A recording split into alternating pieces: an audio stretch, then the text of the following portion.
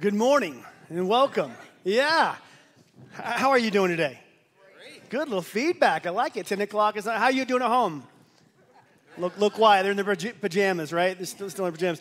You know, there was a teenager who had just gotten his driver's license, and he approached his dad, and he said, "Dad, I think I'm ready to borrow the car." And the dad said, "Well, son, I got 3 things for you to do before you can borrow the car. I want you to get your grades up. I want you to read your Bible every day. And son, I need you to cut that long hair." The son said, "Okay." A couple weeks went by, and the son walked up back to his dad, and he says, "Dad, I'm ready to borrow this car. I'm ready." And Dad said, "Well, son, you did good. Your grades are up. I can see you've been reading your Bible. But son, like, your hair's still long."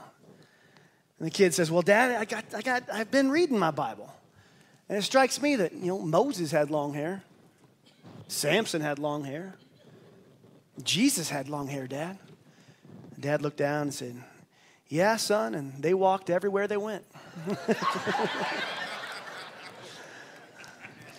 And I tell you that because today's sermon, we're looking at a place in the Bible where Jesus goes on a road and doesn't walk. This is the only time we see him doing this. He rides a donkey. And there are some significant things happening in today's message that I think many of us aren't aware of. I wasn't aware of. And so even if this scripture of the triumphal entry is familiar to you, you may have seen it on the movie, and Jesus, and he's on the donkey and they're yelling Hosanna. Even if this is familiar, my prayer is that by the end of the day, you're going to be challenged, you're going to be inspired, and you're going to learn something new from God's word. Now, just to recap, for those of you who have just joined us, we have been going through the book of John, and we're now in John 12. So we've been doing this a while. But Jesus has just come from raising Lazarus. He's had his feet anointed with oil, and now he begins what is his final journey to Jerusalem. So let's pick up in John 12, where we are this week, verse 12 and 13. "The next day, a great crowd that had come for the festival heard that Jesus was on his way to Jerusalem. They took palm branches and went out to meet him, and they shouted, 'Hosanna! Blessed is he who comes in the name of the Lord. Blessed is the King of Israel.'" All 4 Gospels have this triumphal entry. And Luke fills in some other details. It says they brought a donkey to Jesus, and they threw their cloaks on the ground in front of him. As he went along, people spread their cloaks on the road. When he came near the place where the road goes down to the Mount of Olives, the whole crowd of disciples began to joyfully praise God with loud voices for all the miracles that they had seen. "Blessed is the King who comes in the name of the Lord." So here we have it. We have this donkey ride, and we have people doing some curious things. They're laying down their cloaks. They're waving palm branches. They're chanting. And we if you know the story, you kind of go, "Okay, I see this is what's happening." But have you ever stopped and asked why? Like, what's going on here? Through our Western eyes, we have Palm Sunday. And many of you in your traditions of your past, you've been at a church where you waved palm branches. I actually went to a church as a kid one time. I was a guest there, and someone grabbed me out of the pew, handed me a palm branch, and told me to start running around the service yelling, "Hosanna." So that was one of my introductions to that. But we have our Palm Sunday. But what's happening here? You see, Jesus isn't simply traveling to Jerusalem for Passover. Under the surface, this donkey ride is loaded with prophecy and culture and tradition and revelation. In this event, the location matters. The day matters. And the way Jesus did things, they all matter. We have many streams of prophecy coming together. We got Jesus. He's on a donkey. He's headed toward Jerusalem. It's Passover week. So let's start with the location. Jerusalem, the city of David. David made this his capital. And you can't read the Bible without seeing what God has done in and around Jerusalem. Throughout the Bible, it's the setting for much of his work. And here in John, people are flocking to Jerusalem during this. Not just because it's a holy city, but because this is the holy week of Passover. Many scores of people would be traveling the same road Jesus is, on their way to make it to Jerusalem for Passover. In fact, there was a census An ancient historian, Josephus, he writes about this. There was a census, and the priests counted how many Passover lambs were used that year. And this is how many lambs: 256,500 recorded by the Pharisees' priests. That's how many lambs were used for Passover, which means each of those, Josephus did the work for us. He said those family units, and not just mom, dad, and kids, like aunts and uncles and grandparents. The family unit back then was a little different. And so if each of those lambs has a family unit, he guessed conservatively it would be 10 people per lamb, which means there was well over 2 million people flooding Jerusalem for Passover. The city is just bustling with the chaos and the noise and the anticipation of this festival. And Jerusalem is filling it, and we have Jesus riding a donkey on the very road with many of these pilgrims, throngs of pilgrims. And what time is it? It's Passover. 8-day celebration marking the emancipation of the Israelites from the slavery in ancient Egypt. In Hebrew, it's called Pesach, and Pesach means the Passover. Remember, because God passed over the Hebrew houses and saved their firstborns, and a lamb had to die for this to happen. By the lamb's shed blood, that was the key to that family being saved and not perishing. The Pesach lamb, the Passover lamb, had to be a male, had to be 1 year old, and it had to be without blemish. Couldn't have any blemishes, and it would be slain on the eve of Passover. It was a big night. That was a big night, the holiest night. But the Pesach lamb was something each family would become familiar with, because 4 days before the eve of Passover, they would have Lamb Selection Day. And on Lamb Selection Day, you'd go to the market or the shepherd or the temple, and you would look over the lambs, and you would see if there was a blemish, and you would take that lamb and take it home with you, and you'd get familiar with it for the next 4 days. The entire week of Passover was filled with events and themes and holy readings and traditions and rituals and foods and gatherings. And so much meaning. And the final 2 days of Passover are focused on the coming of the Messiah, who would come someday. I mean, the final Passover day was focused on Isaiah 11, which is a description of the prophecy of the Messiah to come. And so if you've been with us through Book of John, you've seen that these festivals, they have twofold meaning. We're looking back and remembering what God has done and thanking him. But in every one of these festivals, we're also looking forward to what? The coming Messiah. We're remembering with gratitude, and we're looking ahead with hope. So there's always anticipation about the Messiah. And especially there was anticipation that he would reveal himself during Passover. This holy week, when everyone's there, that he would reveal himself during a Passover.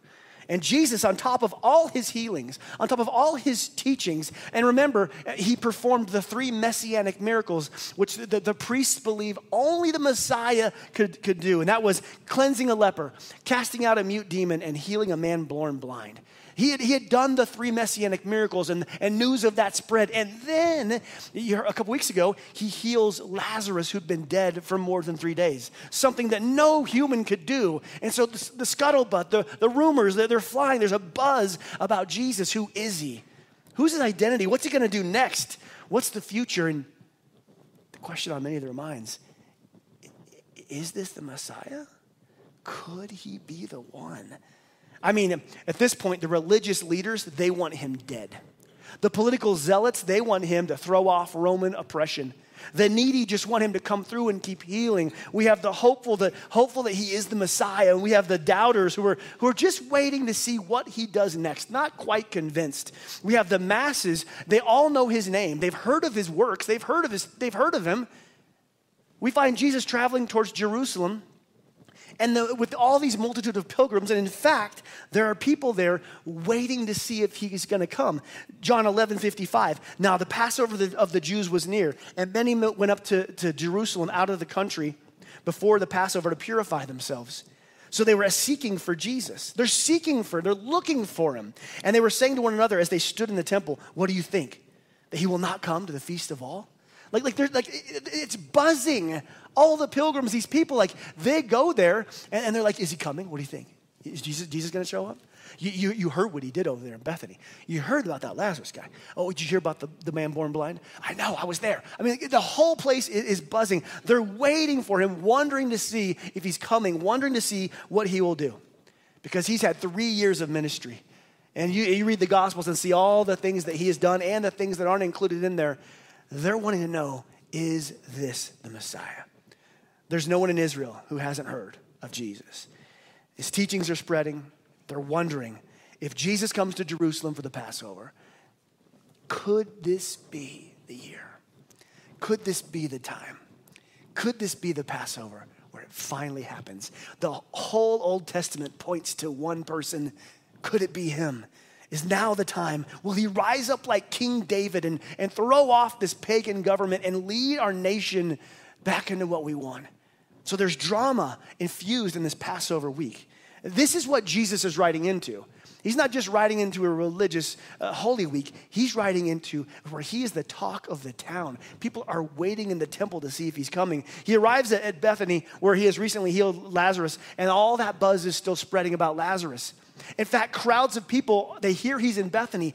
Check this out. They leave Jerusalem, where they're pilgrimaging to go see Jesus and Lazarus. John 12:9. The large crowd of the Jews then came, they learned that Jesus was there in Bethany.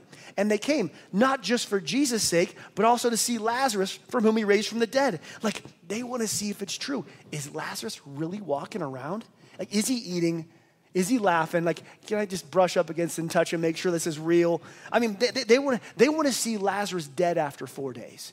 Because in their culture, there's impossible to come back from the dead after 3 days. And so they see Lazarus walking, a walking billboard of Jesus' miracle. Like just a walking billboard, and then they look at Jesus, the one who did it. Like surely this is the one, right? This is the one we've been waiting for.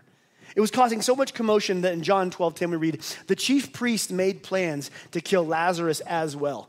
As well, it means they've already planned to kill Jesus, but now they want to kill Lazarus as well. On account of him, many of Jews were believing and going to Jesus and believing in him. On account of all these things, people, even some of the rabbis and priests, are going to Jesus and believing that he is who he says he is. All of this, I just want to give you some context. All of this is boiling under the surface this final Holy Week that we're going to be studying. He leaves Bethany, he's with his disciples and all these throngs, and everybody wants to see what he's going to do next, and so he travels to the next little village of Bethphage. It's the final town before the capital of Jerusalem. And Luke's gospel gives us an account of what Jesus said. He tells his disciples, go get me a young donkey to ride. Now, when has he ever ridden a donkey before? Right? Like, what? He doesn't do anything by accident. What's he doing here? Why does he want a donkey?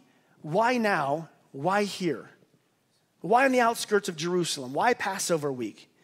Under no certain terms, we're going to see that Jesus is going to declare himself Messiah again for the umpteenth time. Remember that the Hebrews in this culture, they grew up as children learning to read from the Torah. They didn't have those readers or spot run. No, they grew up reading the Torah. And then they were schooled in the Torah. The Tanakh, the Old Testament, many of them had a working understanding of that was their culture. And in fact, because of all the festivals we've talked about, they had so many messianic understandings of prophecy and where the Messiah would come and what it would look like. So they know their Old Testament. If anything, like they have a working understanding of the messianic prophecies. So when Jesus sits on a donkey and begins to ride towards Jerusalem, we have to ask why. So let's read the prophet Zechariah, 500 years before Jesus. Zechariah 9:9. Rejoice greatly, daughter Zion. Shout, daughter Jerusalem. See, your king comes to you righteous, blameless, and victorious, lowly, and riding on a donkey, on a colt, the foal of a donkey. When Jesus got on that donkey in Bethphage, those who are already looking to him or seeing something unique about him, messianic, alarms began to go off in their head. Zechariah, he's not just riding a donkey because his feet are tired. Like he's fulfilling a 500-year-old prophecy. I mean, this might as well for some have been a banner over him. It's me. I'm the Messiah. I mean, all the things that I've been doing, all the miracles, all the signs, all the stuff, and now I'm riding into Jerusalem Passover week on a donkey. And for those who wanted Jesus dead, the religious elites, the Pharisees, they memorize the Old Testament. They know they see what he's trying, and this is just gas on the fire of their anger. But there's more going on here. You see, Jesus rides from Bethphage towards Jerusalem. And all of you know that that's riding from the east, correct? We don't have to go into that.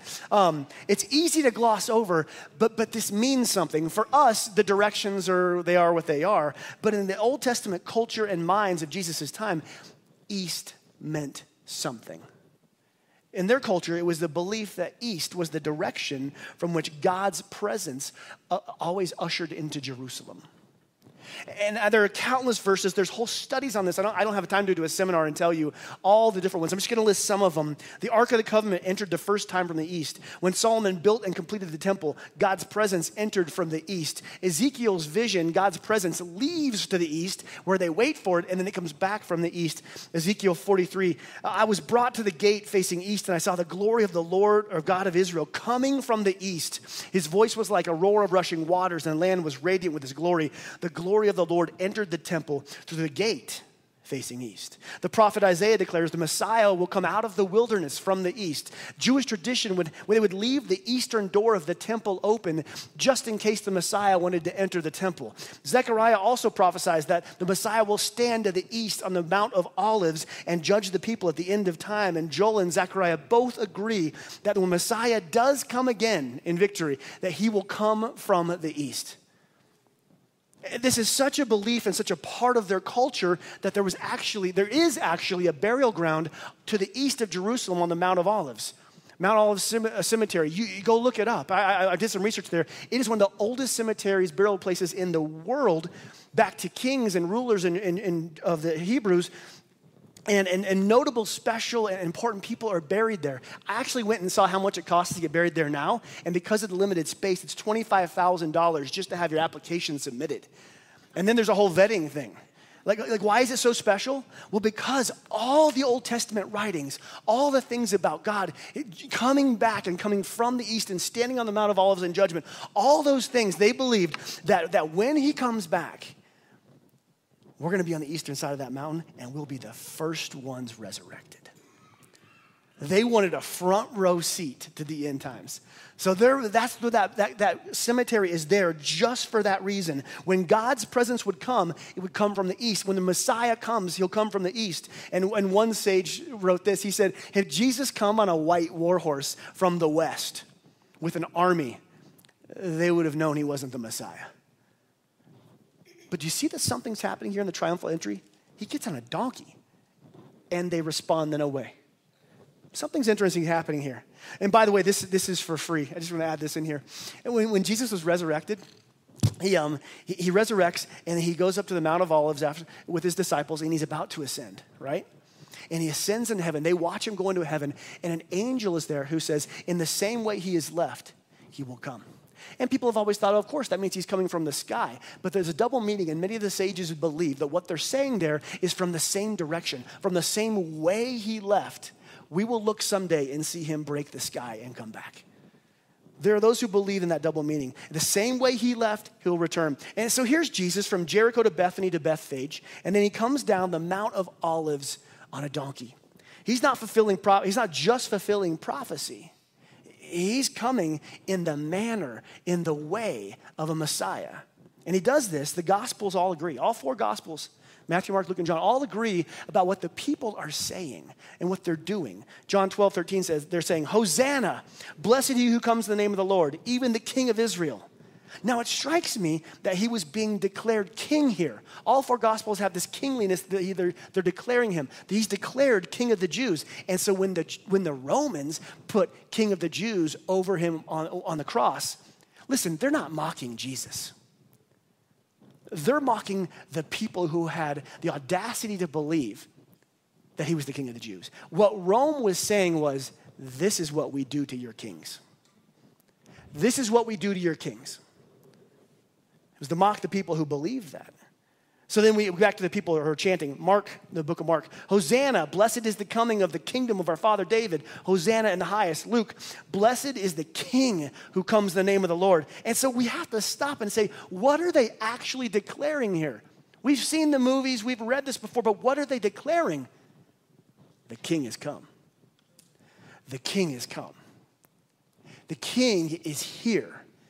And what about this word Hosanna? It literally means save us. Save us, please. We beg you to deliver us. Save us, Lord. The king has come. Save us, the king has come.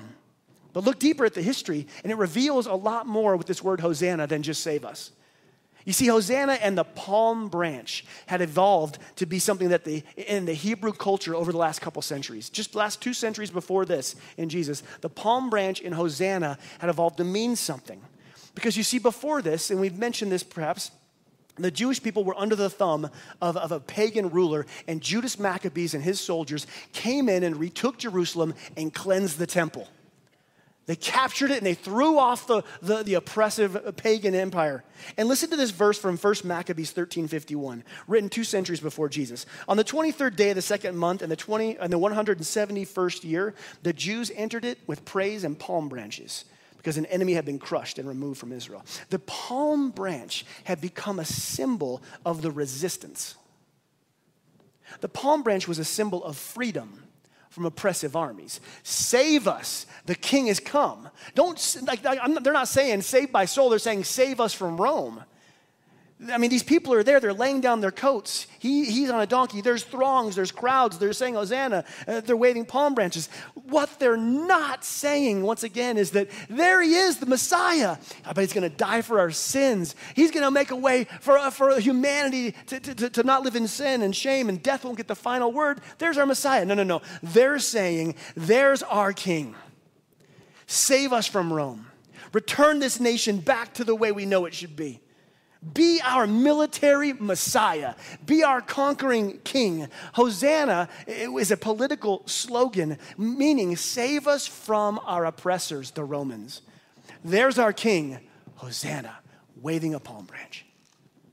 What's happening here is not the Christian Palm Sunday that we know when we declare the Lord. This is a legitimate political rally. Now, doesn't mean we need to change our traditions with Palm Sunday. We declare him Lord. They were declaring him mighty, the military Messiah, the conquering king. They're shouting, save us. They're shouting, save us. And what's so amazing is the same people shouting, save us, in just a few days will be shouting, crucify him. Crucify him. Many lying their cloaks down at his feet now will be spitting on his feet as he walks through town with a cross. Now, how could they turn on him? How do you get from the triumphal entry, Hosanna, there's my king, to crucify him? Crucify him. How do you get from saying Hosanna because you believed that this person could be the Messiah? Well, it's because he wasn't the Messiah they hoped he would be. He didn't come through as the Messiah the way they wanted him to come through. They realized that he wasn't going to defeat Rome, that he wasn't going to come through and turn their nation back to God. They believed he was the Messiah from the lineage of David, a military ruler who would sit on the throne of David and restore it to its glory. They were waiting for a conquering king to throw off the chains of injustice and put them back in their rightful place. Hosanna, Hosanna, blessed be the king. And when he rode into town on a donkey from the east, after all the miracles, all the signs, all the teachings, surely this is our military Messiah. Surely this is the conquering king. It's the Passover. Now's the time. It's going to happen. We can almost feel it coming. Prepare yourselves because it's happening. It's happening. But we see once again that Jesus refused to fulfill their expectations. He was on mission for something far greater, far larger than defeating the Roman Empire. He was here to defeat sin and death once and for all. He was here so that death would never get the final word. And within the next week, they would see him go from a Messiah on a donkey with robes of freedom to wearing bloodied, torn robes. You can almost see their confusion as they go, wait, the conquering king wears a crown of gold, not a crown of thorns. We thought this was our king, but they are beating him, and he's not even recognizable anymore. The Bible says he wasn't recognizable. When your conquering king and your military Messiah gets beaten that bad, publicly humiliated, you can see their confusion. You can see the disappointment.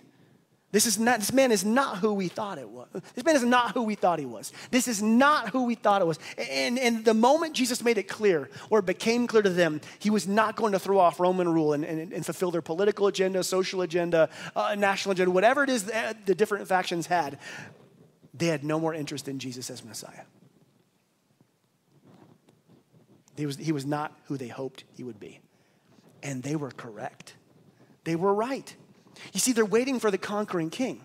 They're waiting for him to come with God's power and have with justice and judgment in his wings to punish the pagan sinners, to restore the nation to its rightful place, to bring happiness, to bring peace finally to the land, to establish the kingdom. They were looking for that Messiah. And here's the funny part. Jesus is that Messiah. He really is. In some ways, he is who they thought he was. But not yet. Not yet. You see, he will come again. And he will come from the sky with a legion of angels. He's not going to come in swaddling clothes. He's going to come clothed in fire. He's not going to come riding a donkey like Ezekiel said. He's going to come riding a white horse like Revelation says. And he's going to come again. He won't come with humble declarations. He's going to come with a trumpet blast. And he's not coming as a little helpless baby. He's coming as a divine king. It's happening. But before he comes as that conquering Messiah, he first had to come as a suffering Savior. Or as Isaiah said, the suffering servant. You know, see, someday Jesus will tear the sky. But first, it was Jesus who had to be torn apart. He had to lay down his life. He had to lay aside his crown to die for the sins of all people who would come to him. They wanted a conquering king. They wanted a military Messiah. And he came as a suffering Savior. So when they yelled, Hosanna, Hosanna, save us, they were yelling the right thing. He had come to save them, but just not in the way they wanted. And how does this apply to us today? How do we apply this to our lives? I fear that many of us have come to see Jesus as the people in John 12 see him. I believe in our culture, especially Western American culture, we've come to see Jesus in a lot of ways that those people there yelling Hosanna saw him. The type of Messiah that we want him to be. Most of us aren't looking for a military Messiah, but we are looking for a success Savior to help us get ahead.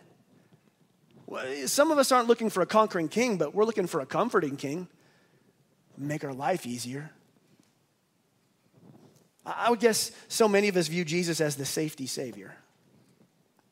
And I talk to a lot of people who have said that I keep up my end of the bargain. I love Jesus, and I go to church, and I read my Bible, and Jesus keeps me and my family, and especially my kids, safe. That's a safety Savior. In fact, some preach and believe that Jesus died so that we wouldn't have to get sick, so that we wouldn't grieve. And there are scores of churches that say if you just have faith in Jesus, you'll be rich. You'll be healthy, and he wants you to be happy. And I just want to say something. Jesus' primary concern with your life is not your happiness. It's your heart. It's your character. It's your holiness. As Jesus, listen, we ask Jesus to save our company, make us rich, to give us nice things, protect us from evil, protect our loved ones. We pray for that.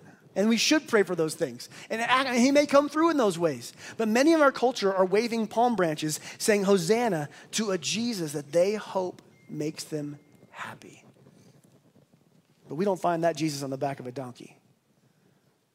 We don't find that Jesus on a cross. Now, that doesn't mean we don't pray for those things. We pray for God to help our companies. We pray for God to protect our loved ones. We pray for God to heal our disease and protect us from harm. We pray for that in the name of Jesus, and we believe he does bring healing and give wisdom and peace.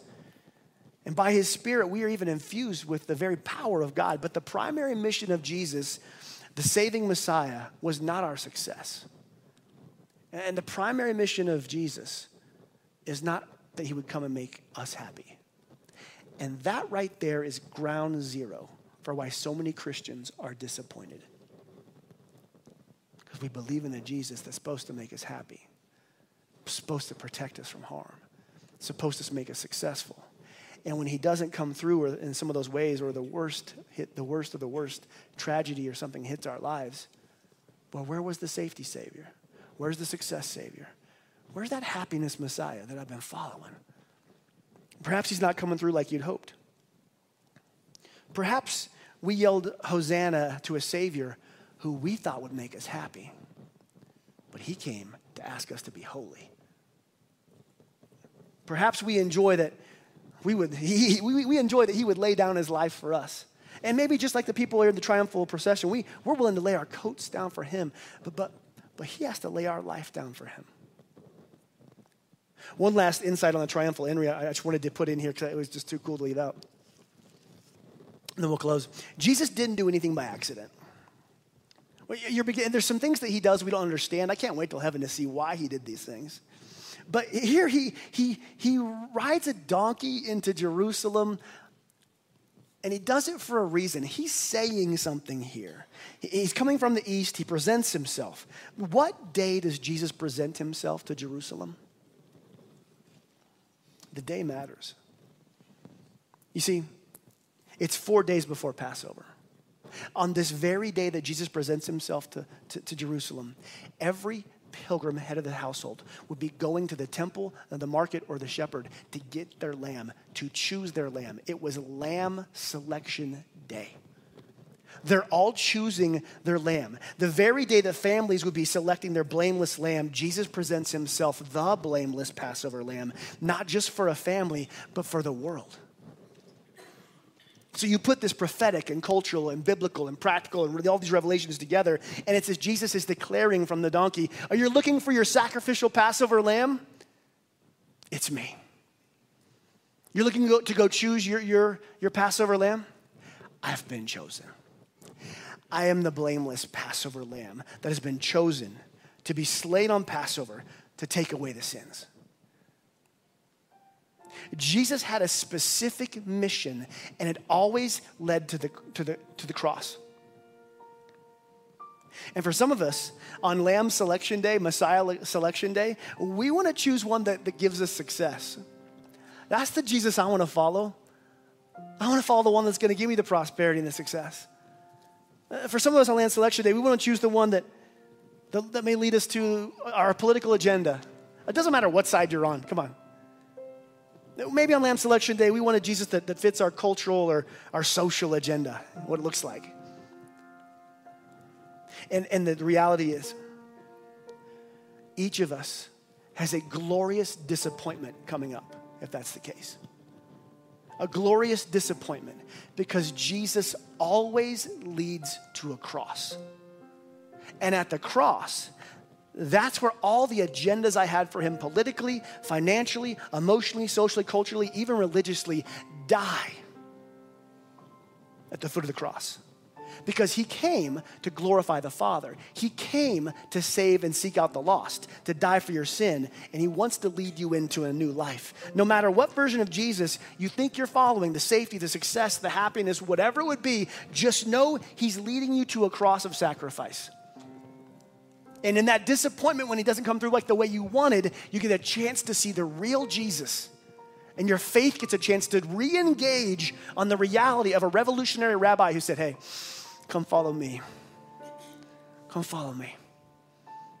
And I'll give you life, and life to the full. And at the foot of that cross, when those messiahs that we thought we were following fail us, that's where we lay down our agendas and we pick up our cross and we give our life to him and we begin to live according to his will and his agenda. You see, the triumphal entry confronts us with a big question. Who do you believe Jesus is? Which Messiah am I putting my faith in? And as we go into communion, which is the very symbol of the death of Jesus, the cross where he went to die, we need to ask and look at what Savior we're following. And here's a way to diagnose it.